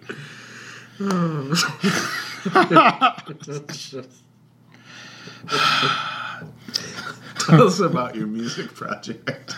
Yes, everyone. You heard from Zach first. I, Garret Schuelke, have a music project, and it's called Neobeat Glory. All one word. Now, I am going to do like what you've heard a lot of hacks say before, but I've always wanted to do music. I always have. Music has been a huge part of my life, and like a lot of people, just like you and me and everyone else. But I've always wanted to do it, and the main problem is that I have no talent when it comes to instruments, especially the guitar. Like, I've tried to learn it through various ways, except for hiring someone to teach me because I don't have the time or money to afford it. So I went many years, I would write lyrics, but I could never do anything because I don't know how to play an instrument. Can't do it solo, can't join a band. But then this past summer, I got inspired. Because, take a little detour here. You have never heard of this band, Zach. Mm-hmm. I know for a fact you never have. Okay. If you want to surprise me, you can. Have you ever heard of a band from the 1970s LA punk scene called Black Randy and the Metro Squad? No. All right, allow me to introduce you to this guy. Black Randy, he's long dead. He sadly passed away during the AIDS crisis from AIDS. And Black Randy was basically this dude who was active during the punk scene there. And his Metro Squad was, despite being a punk band, he was more fit into with a lot of funk and proto-punk. Mm-hmm. And he was, and the Metro Squad is more like a super group. Okay. Like, the bands of the day would, have their bands. Then they would go and join together as the Metro Squad as, a pseudo-super group for Black Randy, who was this fat, squat, curly-haired, sad to say, ugly guy, mm-hmm. who wore, hippie clothing and pork pie hats and dashikis. Keep in mind the punk scene, like with your leather jackets and your spikes. Here's this fat dude wearing a dashiki. He's backed up by all these other punkers who are doing funk punk kind of stuff. And he has many songs, like his most famous one being "I Slept in an Arcade," where he details about sleeping in a booth in an adult arcade. And he also has other stuff, and he has so many references in his songs about like doing drugs, having sex. It's all very clever. Very clever. And I've listened to it the very first time, and I became instantly hooked. And for some reason, I have other bands that I like Bob Dylan's my all-time favorite musician. Woody Guthrie afterwards. Actually, my top 5. Bob Dylan, Woody Guthrie, Kanye West, Wilco, Matthew Good. All professional musicians. Okay, Woody's dead, but they're all legendary. So, for some reason, listening to Black Randy, which, by the way, Black Randy, a white guy. He's not black. All right. But he was obsessed with black culture. Hence the dashiki. Yeah, and God, I'll just show you some pictures later. All right. But something about listening to this guy, this really trashy lo-fi punk, and a lot of it is really lo-fi recordings. Like when I was reading up on, I believe the book's called "We Got the Neutron Bomb." And it's an oral biography about the 70s punk scene there. By the way, this was all stuff before Black Flag and the Dead Kennedys came about. So you could kind of see the progression here. And they had one section devoted explicitly about Black Randy because he was that big of a character at the time. And just something about reading about him and his life and the way he went about recording and just listening to his music, it inspired me. My favorite author, Haruki Murakami, my favorite living author, he once said that he's a baseball fan. He was at a baseball game, and he saw one of his favorite players hit a home run. And in that moment, he said, seeing that guy hit a home run, he knew he could write a novel. That was his big inspiration point.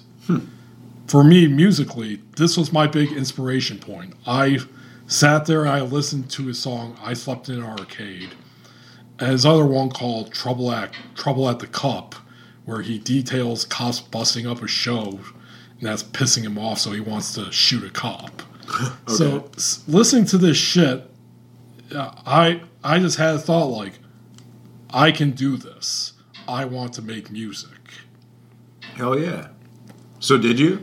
Indeed, I have. All right. And since then, I've been making my own music. And you may ask, dear listener, how is Garret Schuelke doing this? He doesn't know how to play instruments. He does not have a band. What is he doing? Allow me to tell you. I have discovered, and in that time after the inspiration, I thought about how to do it. And I reflected on some of my other favorite musicians, like Frank Sinatra, and some others who they didn't play instruments, but they just sang. They got even other country musicians. Even if they could, they would get their melodies, their songs, their beats, you could say, from other people, and they would sing over them. So I thought, why don't I do that? Why don't I find music samples and beats and sing over them?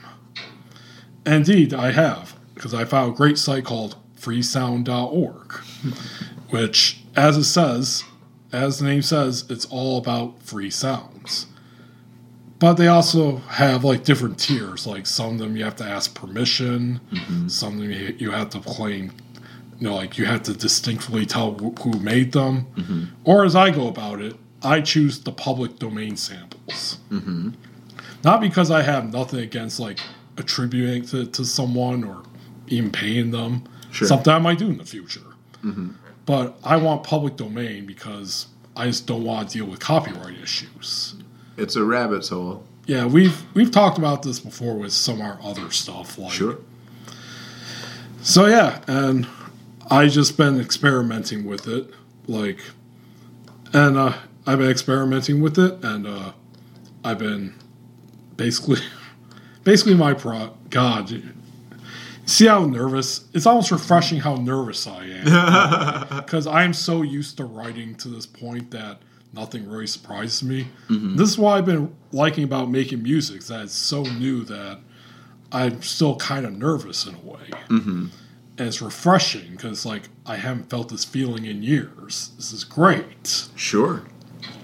So basically my technique is that I write a song, lyrics. Mm-hmm. I write the lyrics first. I know there's some musicians like Kurt Cobain, for example, they will like write to where a melody. Mm-hmm. I'm not that kind of guy. I write the song and then I pick the sounds that I think best fit with it. And I find the sounds on Freesound. Mm-hmm. And, I search it in various ways, like search acoustic. Or if I have a feeling, like upbeat, search upbeat. Or a genre, like punk, search punk. Mm-hmm. And then, like, sometimes I'll find, like, one sample that fits it perfectly. Other times I'll find other samples, like drums here, guitar here. Or even, like, a found sound, like waves. Like, combine those all together. And then I hope for the best, pretty much. Mm-hmm. And then the final part of the process, like, and I put this all together through Audacity. Because that's the one that I'm most used to. I put together the podcast and everything. And there are other things like GarageBand or what's the one you use? Reaper or Ableton. Yeah. Yeah. There's Apple Logic. There's a bunch. Yeah. But I don't have to worry. But I don't have to worry about that. Sorry. No, keep going. Well, what else is there? I named pretty odd. Like there's one that PreSonus makes. Okay, so let's get ahead. I make the song. I do the very best I can. I do multiple takes with the singing. I, adjust it the best I can. And then finally, I bring it to you, Zachary Elmblad, for, as I call it, additional mixing. Mm-hmm. And basically, I just let you do whatever you feel needs to be done. Like, does this need to be lowered? Does this need to be cleared up? Yeah. And you do it. You and I have this arrangement where I pay you $10 per song. Mm-hmm. I have to say, too, folks, Zach's been very encouraging to me. Yeah. Because when I first told him about this, I'm like, okay, dude, don't laugh, okay? Like, okay, I'm like, I want to make music. And you just kind of looked at me and you're like, okay. All right. Very encouraging. So, yeah, that's what I've been doing, folks. I've been bringing in mostly like one song a month. Or like this month, I got bug up my ass and did like 4. Mm-hmm. And yeah, then I've been posting it to my SoundCloud. And yeah, so far, reception has been pretty alright. Oh, fucking computer, start. And we got 20 minutes, so I'll just show you it quickly. Totally. Typing sounds. Password is incorrect. Try again. Typing sounds. Give us the COM69. Success. Yeah, and Mozilla. God, I hate everything. Why is this? Firefox. Wait, do I have internet? Yeah, I do. Anyway, allow me to show you my SoundCloud so far, Zach. All right. SoundCloud. Man, I haven't logged into my SoundCloud in so long. I should do that. Like solo or Conrad Twitty band? I think I have a couple solo ones and presumably a new Scum one. All right, folks. As I said, my name on there is Neil B. Glory. The name. Let me explain. I am a fan of the Beat Generation, as is Zach. Mm-hmm. And so much so that I thought of myself as like a beat. Like when I was younger, like I was really obsessed with it. And kind of like punk rock, you get like really into it. You're like, I'm a punker or something. And there's this guy named Ed Sanders, and he is part of the Fugs. He's still alive, and he has a book series called Tales of Beatnik Glory. And it's just like various short stories of, all fiction by the way, of like beatish characters, hippie characters. And I really liked it, but I'm like, okay, I'm a beat, but I'm a new beat. Neo beat. There you go. And first I was call myself Neo beat, but guess what? That name's been taken. Matter of fact, a lot of people have taken it in some way. I even found like a website back in the day called neobeat.com. And it was just like someone's like photo blog. Interesting. And so I'm like, okay, how do I differentiate myself? How do I go about this? I want to keep this name. But then, okay, but keep the Neobeat, but put glory on the end. Because one of my former blogs that I used to run was called Tales of Neobeat Glory. In tribute to Ed Sanders. And I've used Neobeat Glory on and off for like different names for like different things. Even like my Xbox handle at one time was Neobeat Glory. So I thought, there, do that. That'll be my musician name. Hell yeah. Because that's also another great trait us millennials have right now is that we're not really going by our real names.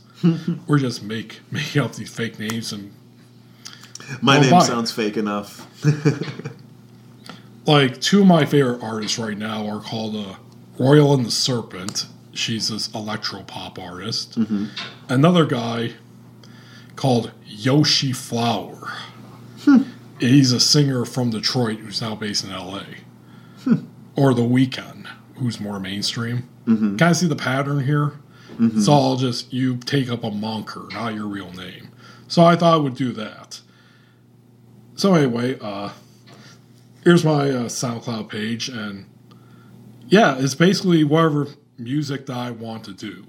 And the current stuff that I'm focusing on mostly is punk rock, folk, blues, and very soon I'm gauging more in just pop in general and industrial. And I know that all sounds very fucking cringe, pop and industrial. But yeah, needless to say, I've been having a real fun time with it, man. I've been feeling very fulfilled. And yeah, and of course, like I said, just some nervousness, especially like with my voice and everything. Mm-hmm. And even in a way, like right now, I plan on debuting it on this upcoming Wednesday. You folks will probably hear this. Wow, yeah, I'm glad you didn't tip that fucking water over, Zach.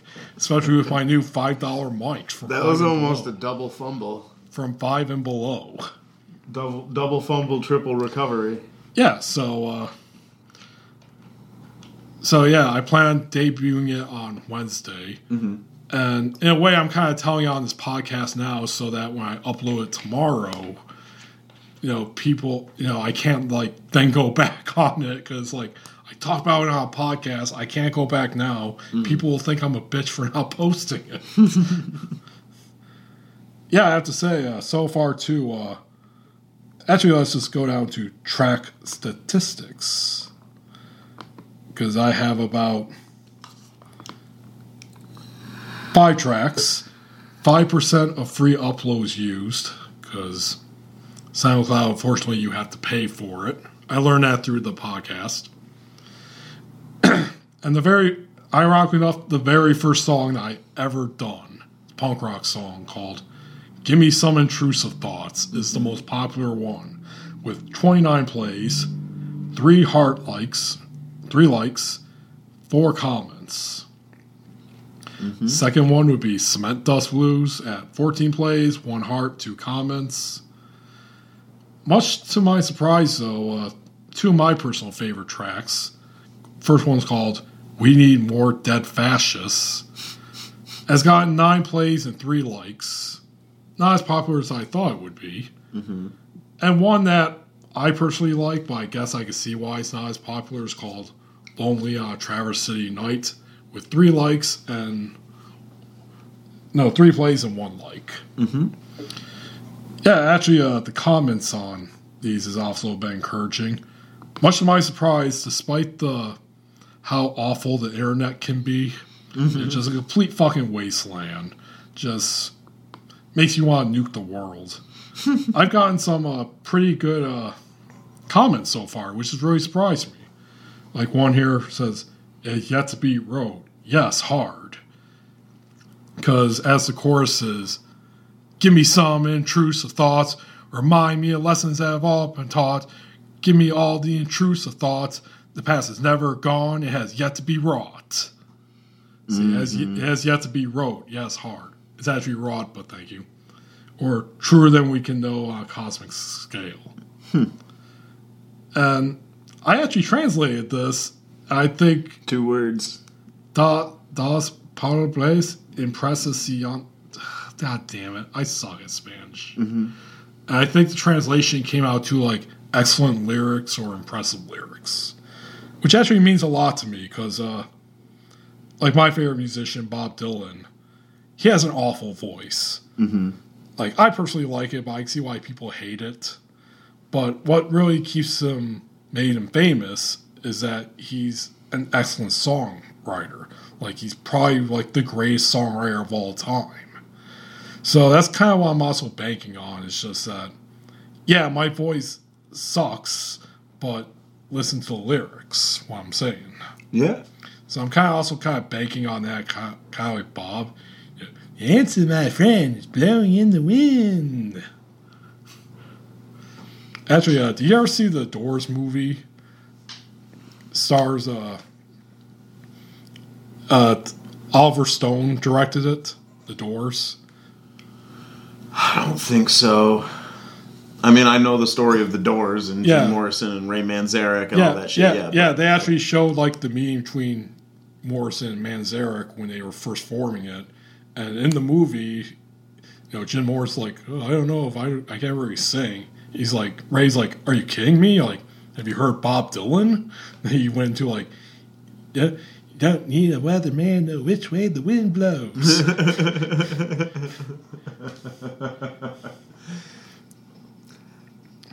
What actor is doing that impression?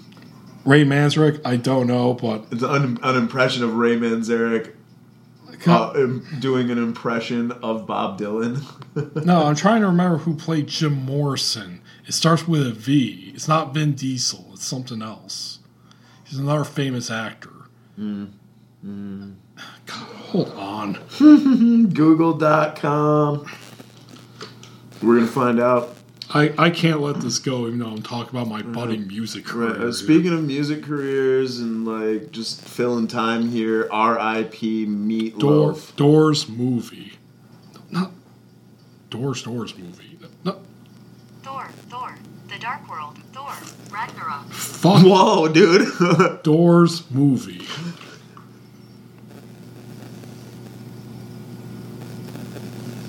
Doors is a 2021 movie directed by Duggan O'Neill, starring Lena Esco. Wrong one. And Josh Peck.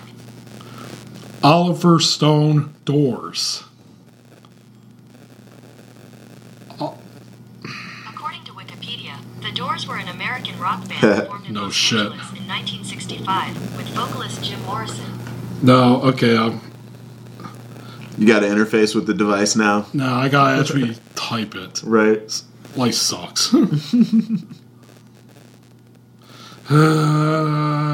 Content. Yep. Content. Rip Meatloaf.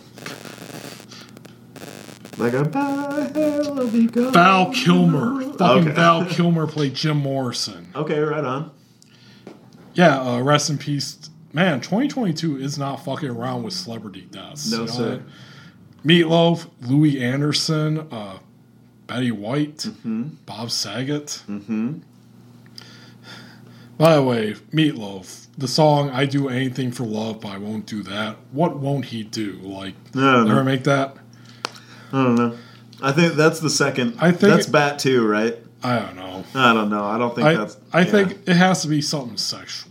Presumably. Like, you won't fuck a dog or something. Right. Well, 2 out of 3 ain't bad, and we never figured out what the third one that he's not giving is. No, he wants you once. Oh yeah, because there's no way he's ever going to leave you or love you. Yeah. You know, he wants you. He needs you.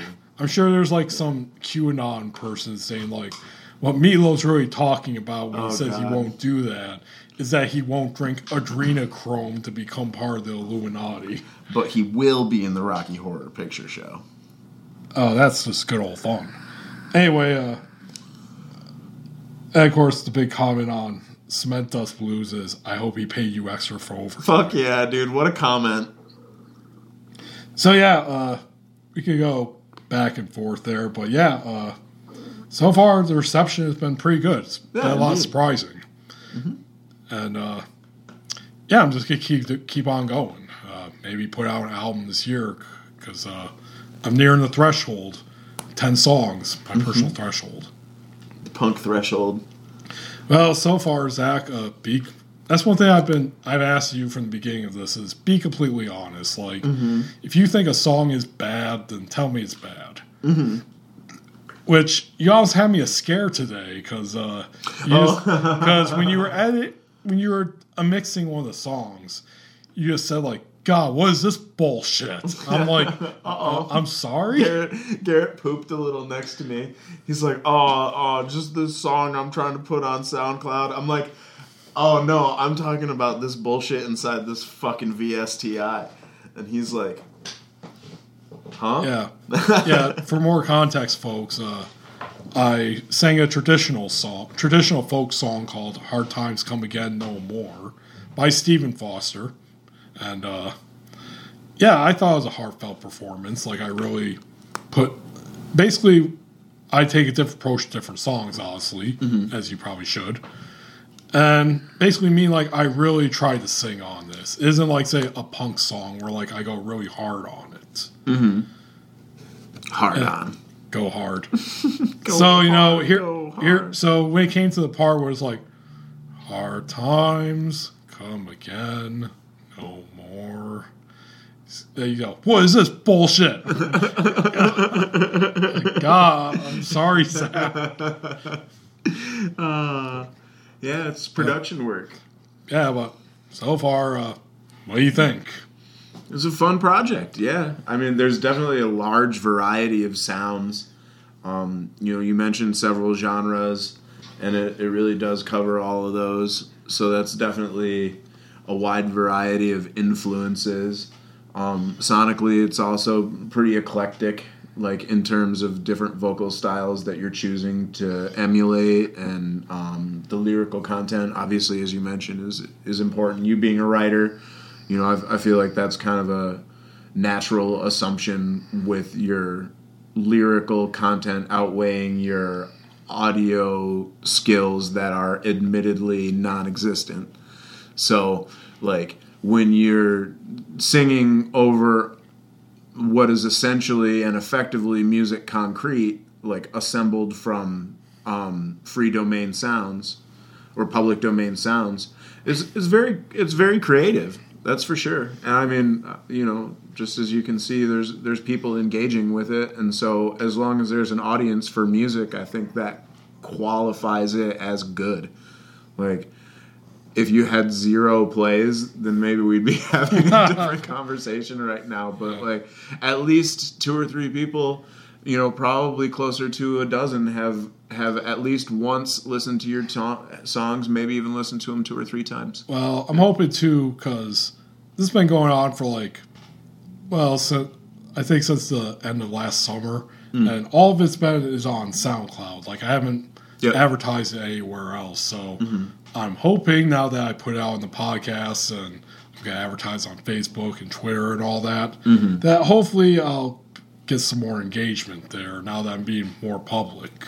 Hell yeah. When you got 1 million views, 1 million plays on SoundCloud, and you're a rich folk punk industrial artist, then I don't know. You can buy me a hamburger, and I'll eat it, and it'll be delicious. I don't know about that, but maybe I'll buy your NFTs. My hamburger NFT. I think, it's 4:56. You gotta go. That is a slapping segue. Yeah, I know. So let's end this, man. All right, bro.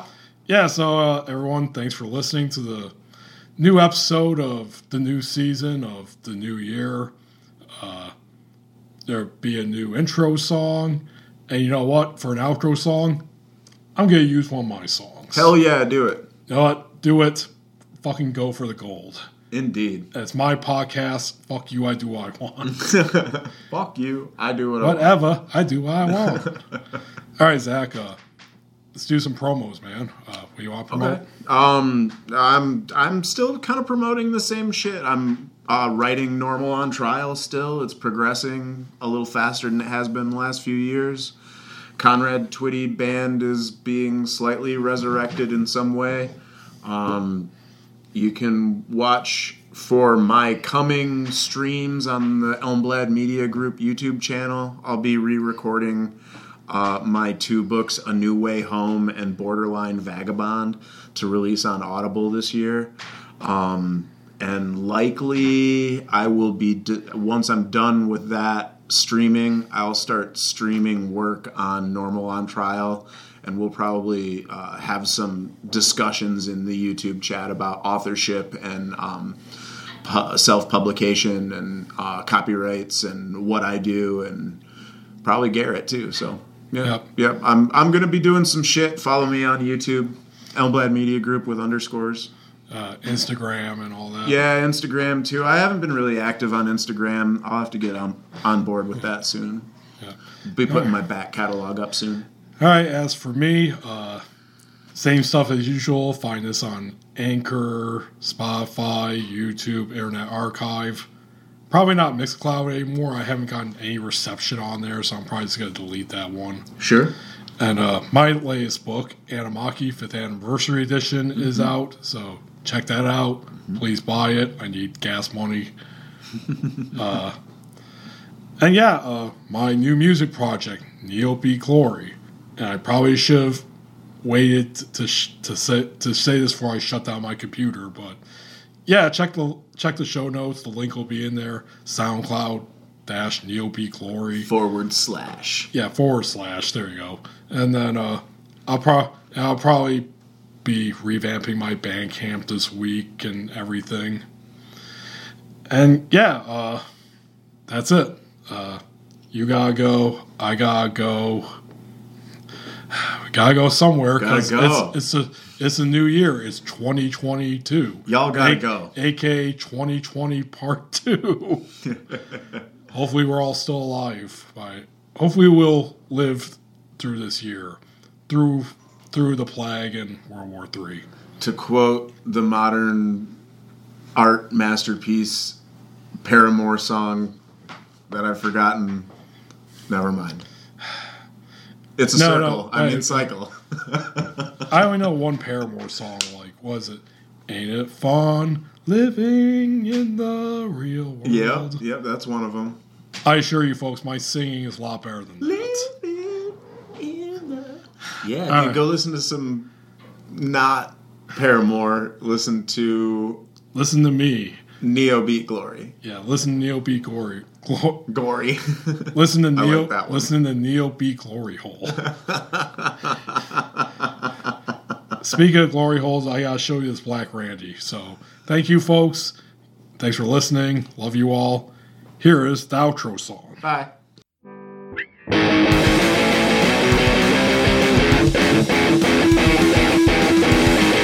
This day just won't fly by. I need another reason to die. I need another reason to feel stressed. Add more greed to this current mess. Give me some intrusive thoughts. Remind me of lessons that have long been taught. Give me all the intrusive thoughts. The past is never gone. It has yet to be wrought.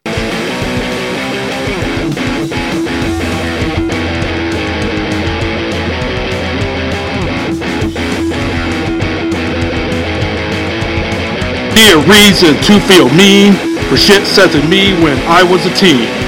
I need a reason to feel bad because of traits I remember that I share with my dad. Give me some intrusive thoughts. Remind me of lessons that have long been taught. Give me all the intrusive thoughts. The past is never gone. It has yet to be wrought.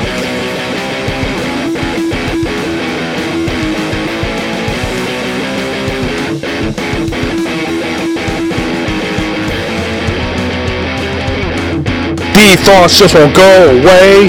even if it's the end of the workday.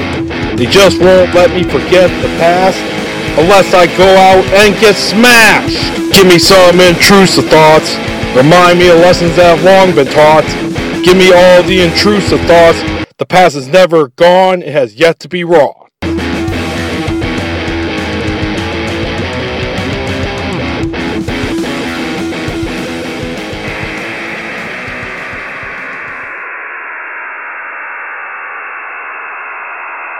Holy shit, I can't wait to get out of time.